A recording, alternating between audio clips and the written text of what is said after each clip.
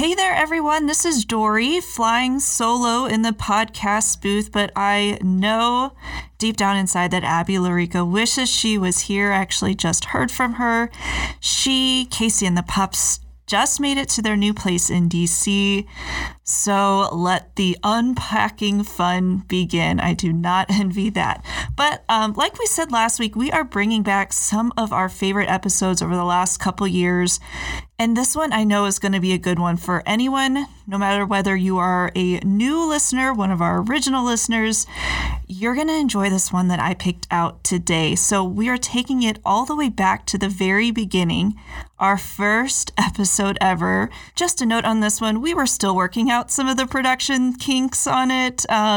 But Abby and I are still really proud of this one, how it turned out. The storytelling was great. The people we spoke to were amazing. Just really proud of this one. And most important of all, Abby still remembers being proud of her outfit that day.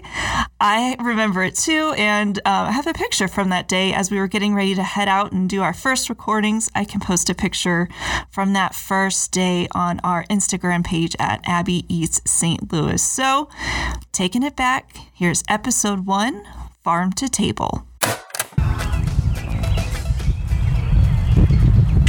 To get a taste of flyover country, a spot near the airport is probably a good place to start. We are here right at the border of Kinloch in Ferguson, and the airport is just beyond that. And so it's kind of weird to be out on a farm and hear constant plane noise, but that's pretty common. We're at Earth Dance Farm in North St. Louis County. They've been doing organic since long before it was the thing to do. Yes. This farm was established in 1883. It's been farmed on for over 130 years. We're pretty sure it's the oldest organic farm west of the Mississippi. And today, they send the stuff they grow here to the hottest restaurants in town. They're one of dozens of local farms feeding you whether you know it or not. I'm Abby Larico, and today on Abby Eats St. Louis, we're sticking to our roots. Literally, as in the ones in the ground. You could say it's a fad, except it's been going for easily 20 years. So if it is, it's a long-lived fad. We're talking about the farm-to-table locavore movement, learning how it's reshaping our food culture. And it's like, what do you want to support? Every time you pick up your fork, you're making a choice. Every time you eat something, you're making a choice on what you want to support and what you want to see in our food system.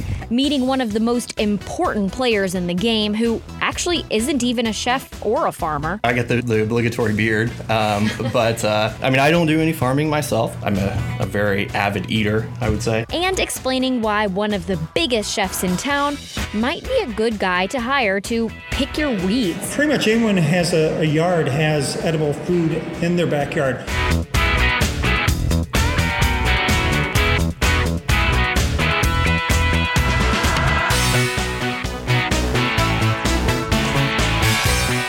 From having it seeded to germinating or transplanting, whichever method you're using, and kind of coddling it as it grows and making sure that you give it the right environment to thrive.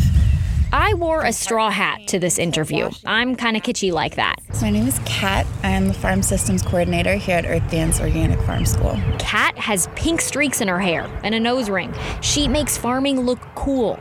Well, so do a lot of the other folks working in the fields, the gardens, and greenhouses there. Yeah, it's definitely an interesting little niche out here. But It's not as niche as it used to be. Many of the people out here live in their neighborhoods in the city or the burbs, but they head to the farm to volunteer, learning the art and science of growing. Restaurants open to try to be organic. People spend a lot of money to try to live organically. Yes. How's that changed what you guys are doing here?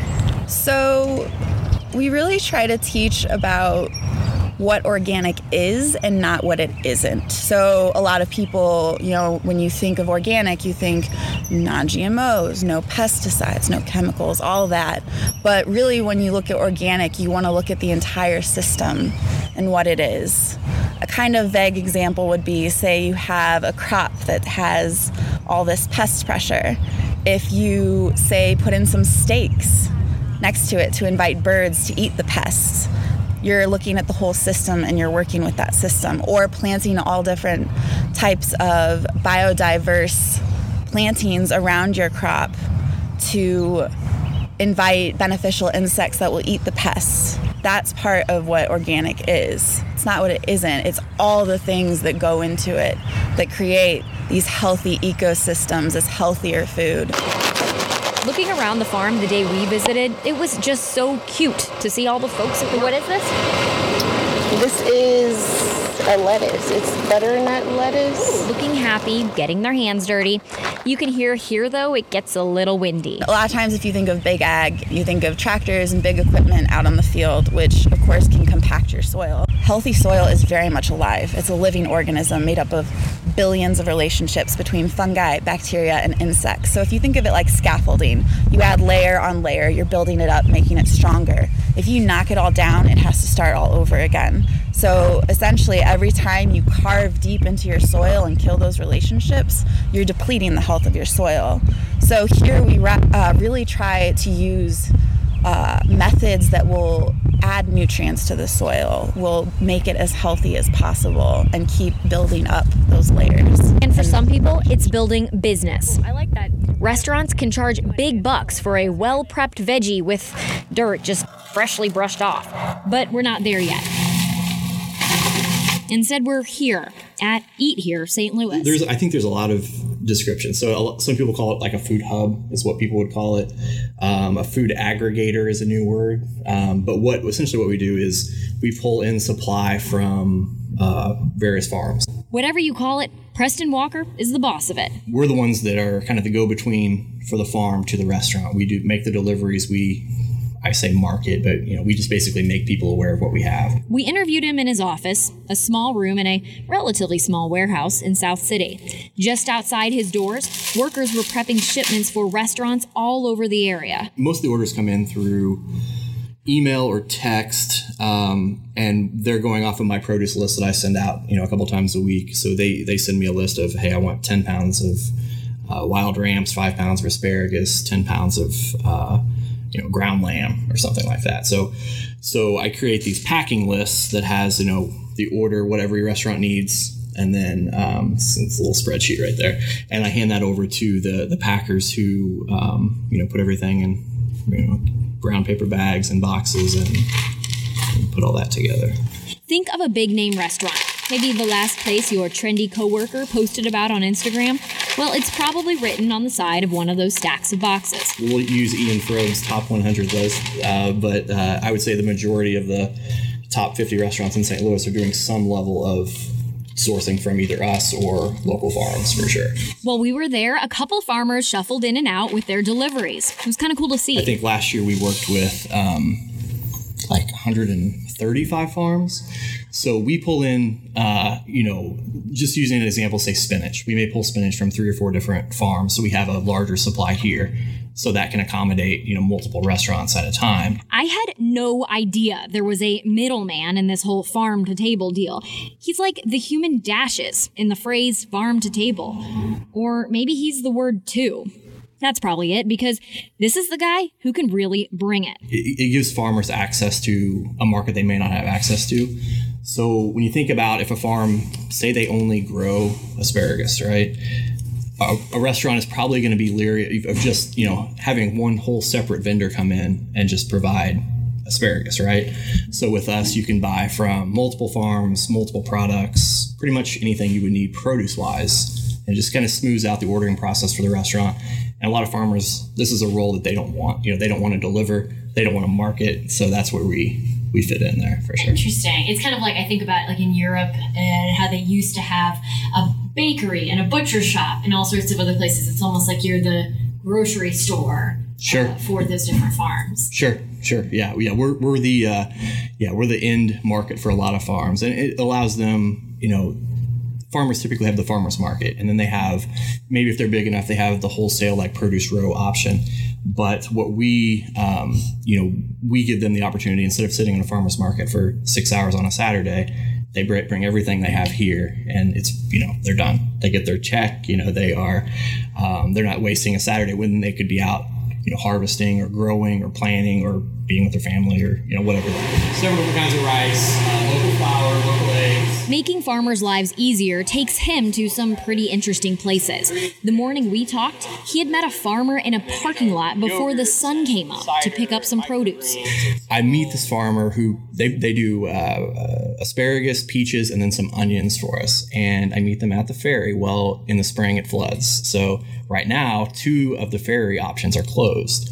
So I have to drive up to Winfield, Missouri, because that's the closest ferry that's open in the flood. So I drive up to Winfield and just wait for the ferry, and then they come across on their truck, and then I get the asparagus and I bring it back. Quick update here, and a good example of how precarious farming can really be. So when we talked to Preston about that farm and making that trip to Winfield, that was before the really bad flooding that area saw the first weekend of May. And at the time of recording this podcast, Preston said even they are cut off completely. He says now their only option is to drive all the way down to Hannibal, which is about a 5-hour trip for them. So just giving you some background on how my life used to be is I worked remotely. My office was in Scottsdale, and 9 hours of every day I was on a teleconference. And there was very little interaction with people in the real world, like when you think about it. So I would go and get coffee in the morning, and that was my interaction for the day, to be honest. I would sit on the phone for 8 to 10 hours, and then today, or here, I'm talking to chefs, I'm talking to farmers, I'm like more part of the world, It's not just a solid investment in his people skills. Like he said, business is good, and he thinks the future looks good too. And that's because of the past. In a sense, it's kind of a throwback to probably how things were in probably like the 1930s, that was kind of prior to the consolidation of the food industry itself. So, I think this movement is, I think it's kind of at the beginning, honestly. Every restaurant seems to be somewhat focused on, the quality of their ingredients and then the backstory of where things come from. I think that's a big thing for sure. So big, it's more than a backstory for famed chef Rob Connolly. Now it's starting to smell good. It's the whole story, spelled out on the menu of his newest restaurant, Bull Rush. He opened it up in March in Grand Center. Every single ingredient is something you can find right here in St. Louis. Just walking from that room into here, it was like a wall of flavor wall. Yes. It smells so good. For me, it has to do with quality of ingredients that I can trust. And trust is the big word there, because how many times do we have to see a story about olive oil that was cut to make it more affordable or cheaper with canola oil, or maple syrup that's not maple syrup, but it's actually corn syrup with maple flavoring. We see these things time and time again. And so for me, it's about getting my own food and making it myself, so I know exactly what I'm putting into my body, and more importantly, the bodies of my family and friends. Rob's from Bridgeton originally. He pulled that classic St. Louis move, leaving town, doing some great stuff, earning accolades and awards, and then coming back, because they always come back. He set up Squatters Cafe and now Bull Rush. You can impress your friends, by the way, by telling them that's actually the fancier name for a cattail plant. The name of the restaurant, Bull Rush. And then finally the rutabaga. Anyway, Rob made a name for himself around the country by focusing on local ingredients. Quite literally, foraging for them. Well, forage just means you gather ingredients from the woods. And it's nothing as exotic or crazy as it might sound. People already do it. They can go into their garden, and anyone who gardens probably has purslane. Purslane's a weed that's not only edible, but it's delicious. And so what we do is we focus on those plants that we can find out in nature and bring them back into the kitchen and give them a different treatment that might make them special. So weeds, like you could literally go out there and eat weeds from someone's backyard from the woods. We gather all of ours from private land just because we're doing it for commercial purposes. But pretty much anyone who has a yard has edible food in their backyard. The most basic one, which is tasty, is dandelion. And we all have it. And the flower and the root and the leaves are all edible in different ways. The leaves you can just make a salad or wilt them like you might with collard greens or something. But Yeah, every single person who has a yard has food in their yard, whether they know it or not. Do people ever tease you when you're walking down the sidewalk and see like a dandelion growing through the crack? All the time. So the two things I get is people saying, oh, my dumpster, there's some really good food in the dumpster. Come on, that's not foraging. The other is when I'm in the grocery store and someone recognizes me, they'll talk to me and you can watch as their eyes look down into my basket.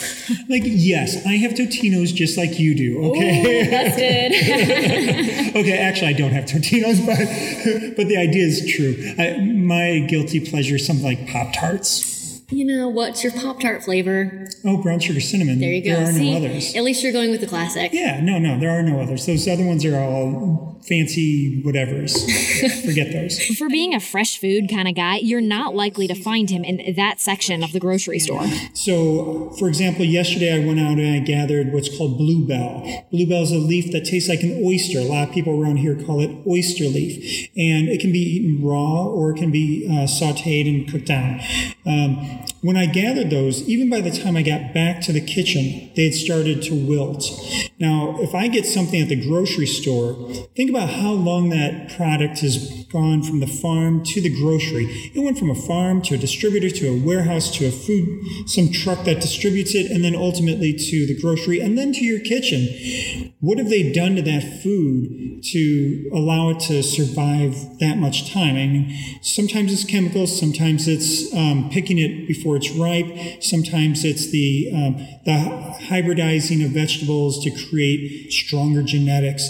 All those things are important in food systems, but when we look at quality and nutrition and just the wholesomeness of food, there's nothing better than picking it yourself and eating it right away. You will see the whole process go down at Bulrush. The kitchen is in the middle of the room, so you can see how the cooks prepare ingredients that you might never have heard of or would never have thought to put together. A dish we're serving right now is roasted root vegetables, and we're about to transition to spring vegetables that has a foraged green pesto that we put in with it, caramelized onions, and we serve it on a German pancake that uses some corn flour. Our dessert right now, we're doing a persimmon vinegar pot. Bonita dashi, it's a seafood flavored broth. What we do is take all of our food scrap and make a vegetable broth from the food scrap and use that as the liquid to go in with the egg to make this egg custard. So it's kind of like a savory flan, if you know flan. So when we open, we are smack dab in rutabaga season. Now, if you were to ask all of your audience, how many of you love rutabagas? Probably not one hand would go up, right? So it's a matter of understanding how to cook these ingredients to make them the stars. But we take that star then and build on it. My favorite is the fermented persimmon donut, which is a savory course, not a sweet course. I feel like it's like you took a grab bag of food words and pulled them out and just came up with different things. Because some of it seems so wild, but yet at the same time, I'm hungry. I tell my team every day, get the salt right, get the sugar right, and it'll be perfect. Anything else we can figure out. But if you mess up the salt or mess up the sugar, it's no good. So yes, these things may not make any sense together, but they actually make complete sense together. To eat like this, to kind of do what you do here, there's a lot of intentionality behind it, a lot of thoughtfulness into every part of the process. Tell me a little bit about how you come up with a menu, for example, or a new item on it. Yeah, for me, I think a lot about how people don't know how to cook anymore. I mean, we're in the age of Postmates and ordering out and eating out. And of course, I love people eating out. But on a daily basis, you need to cook at home. And so how often do we get packaged food, processed food, and just reheat things or combine things? My mom has gotten to a point where she's by herself. She buys frozen vegetables from Trader Joe's and a frozen sauce from Trader Joe's, heats them up, tosses them together, and has a meal. And she's happy with that. Would she be happier if she had a freshly prepared meal that has fresh vegetables and fresh fruits? I would like to think she would. it is a very intentional thing. I've lived my life like this for as long as I can remember, and not for any particular reason other than I like fresh food. We've started creating food this way for a reason, because we have a huge population to feed. It doesn't seem like foraging or entirely relying on local foods could sustain the entire population, or do you disagree with that? Well, I think it could, but we would immediately have to change how we run things, how we run the universe. For example, I've sat in meetings here in town, and they'll say, well, what's everyone's goals around food systems, or food security is another phrase we hear. And I have the same answer every time. Every time the city plants a tree, maybe one's been blown down or they're planting a new tree, why should that not be a fruit tree? There's no reason not to do that. Now, the horticulturalists may talk about the shedding of the leaves or the fruit ending up on the sidewalk and safety issues.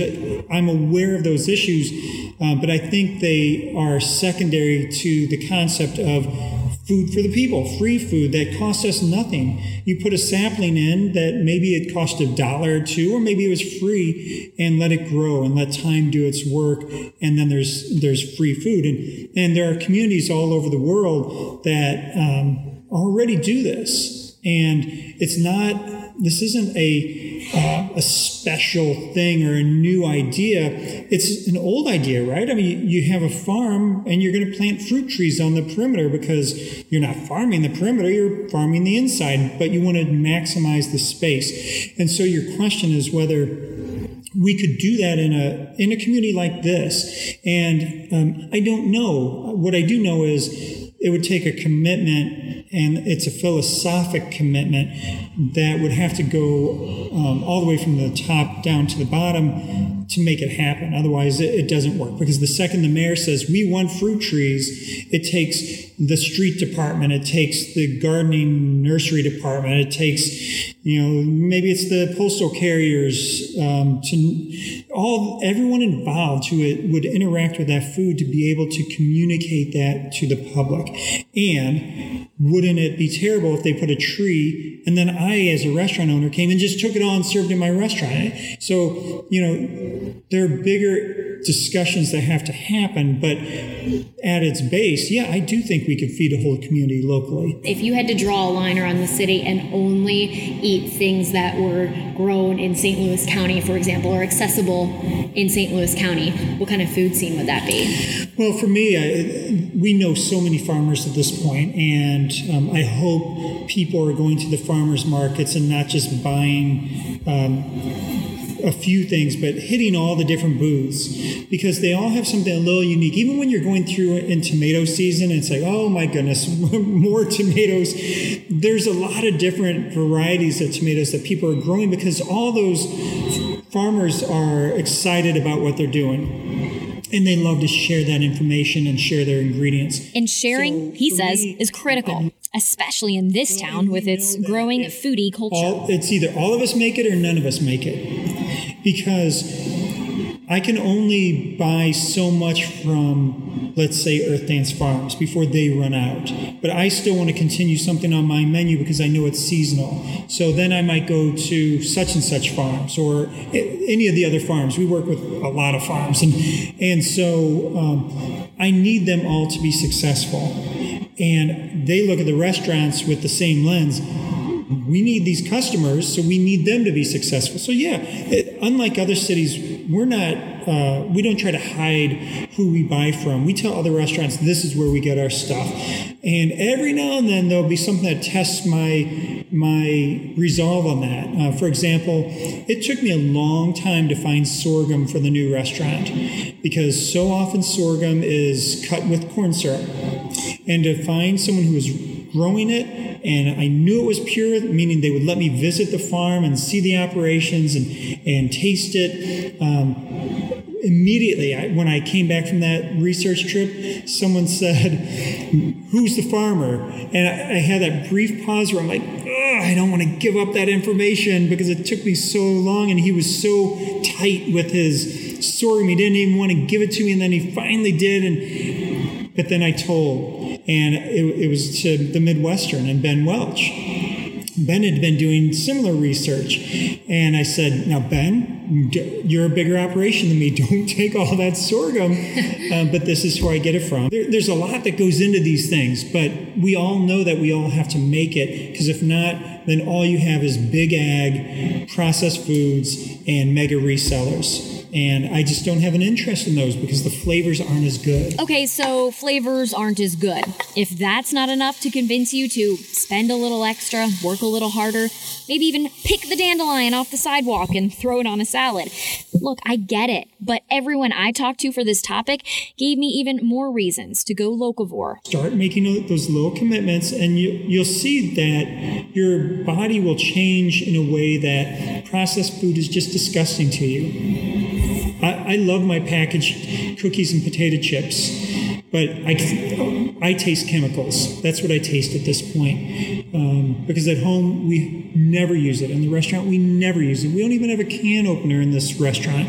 And you can taste the difference. The other side is kind of the economic impact of buying local. And that's where, you're taking that money that you would have spent with some international company, and you're diverting that to somebody like me or directly to a farm, and that money stays in the community, and it's definitely a bigger impact for sure.